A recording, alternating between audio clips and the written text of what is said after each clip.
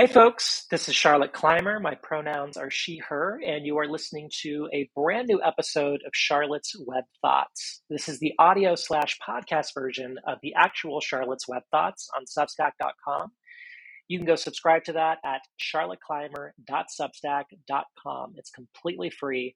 All you need is an email. It takes less than 5 seconds, and it helps me out immensely. So please do go subscribe, charlotteclymer.substack.com. October 10th, 2022. News outlet responds to fair criticism.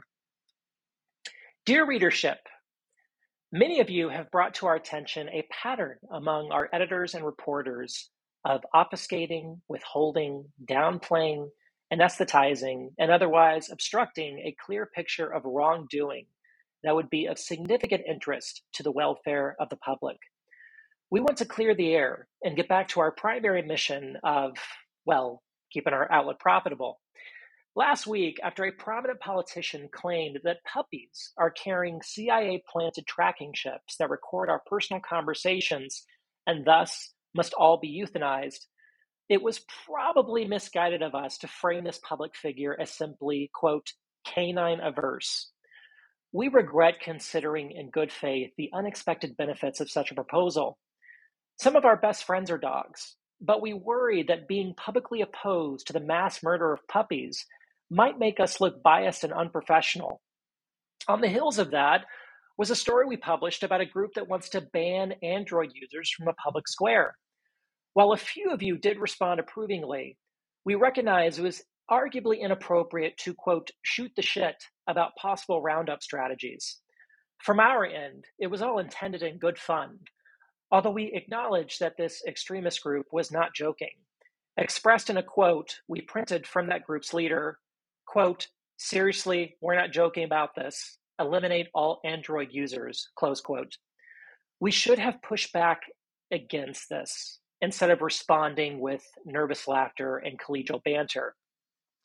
Our editorial page recently published an op-ed entitled, quote, I am rooting for climate change to kill all of you, close quote, written by a tech billionaire who is venturing into the grief economy with a new project that would monetize our stolen personal data into post-mortem avatars for the metaverse.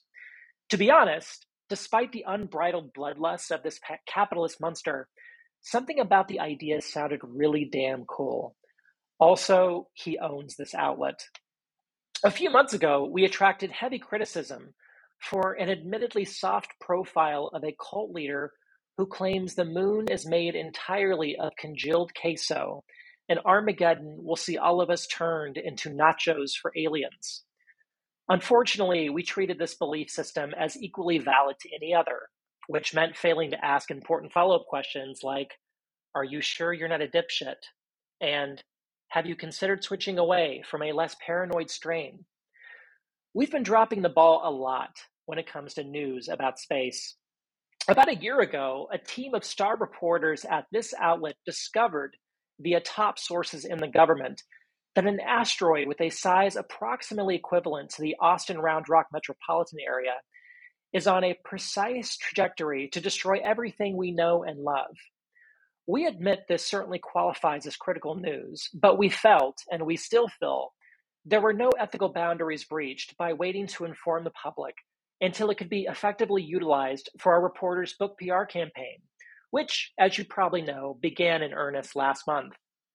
By the way, Holy Shit, This Is How It Ends was released to rave reviews from many of our reporters' colleagues and debuted at #1 in the dystopian nonfiction category on Amazon. So many of you have written to us with anger and disgust over the alleged devolution of our journalistic integrity. And although we respectfully disagree with the tenor of such an accusation, we would like to offer a silver lining. It could be much worse. Imagine a world, for the sake of argument, in which these stories were about the vicious and violent targeting of a particular group of human beings based on race, ethnicity, religion, sex, sexual orientation, gender identity, disability, or some other characteristic that would be vulnerable to disinformation weaponized about their humanity. Or what if they were the actions of a growing extremist movement hell-bent on destroying our last vestiges of supposed representative democracy and replacing it with, gosh, I don't know, just spitballing, a white supremacist worldview that masquerades as a religion that's protected by theocratic fascists posing as credible judicial authorities. Sounds terrifying, even if it sounds implausible. Someone should call Stephen King and pitch that for his next horror tome. Anyway, we appreciate the feedback, and we look forward to your future concerns and inquiries, at least for this remaining month of our collective existence. Sincerely, Prestige National News Outlet.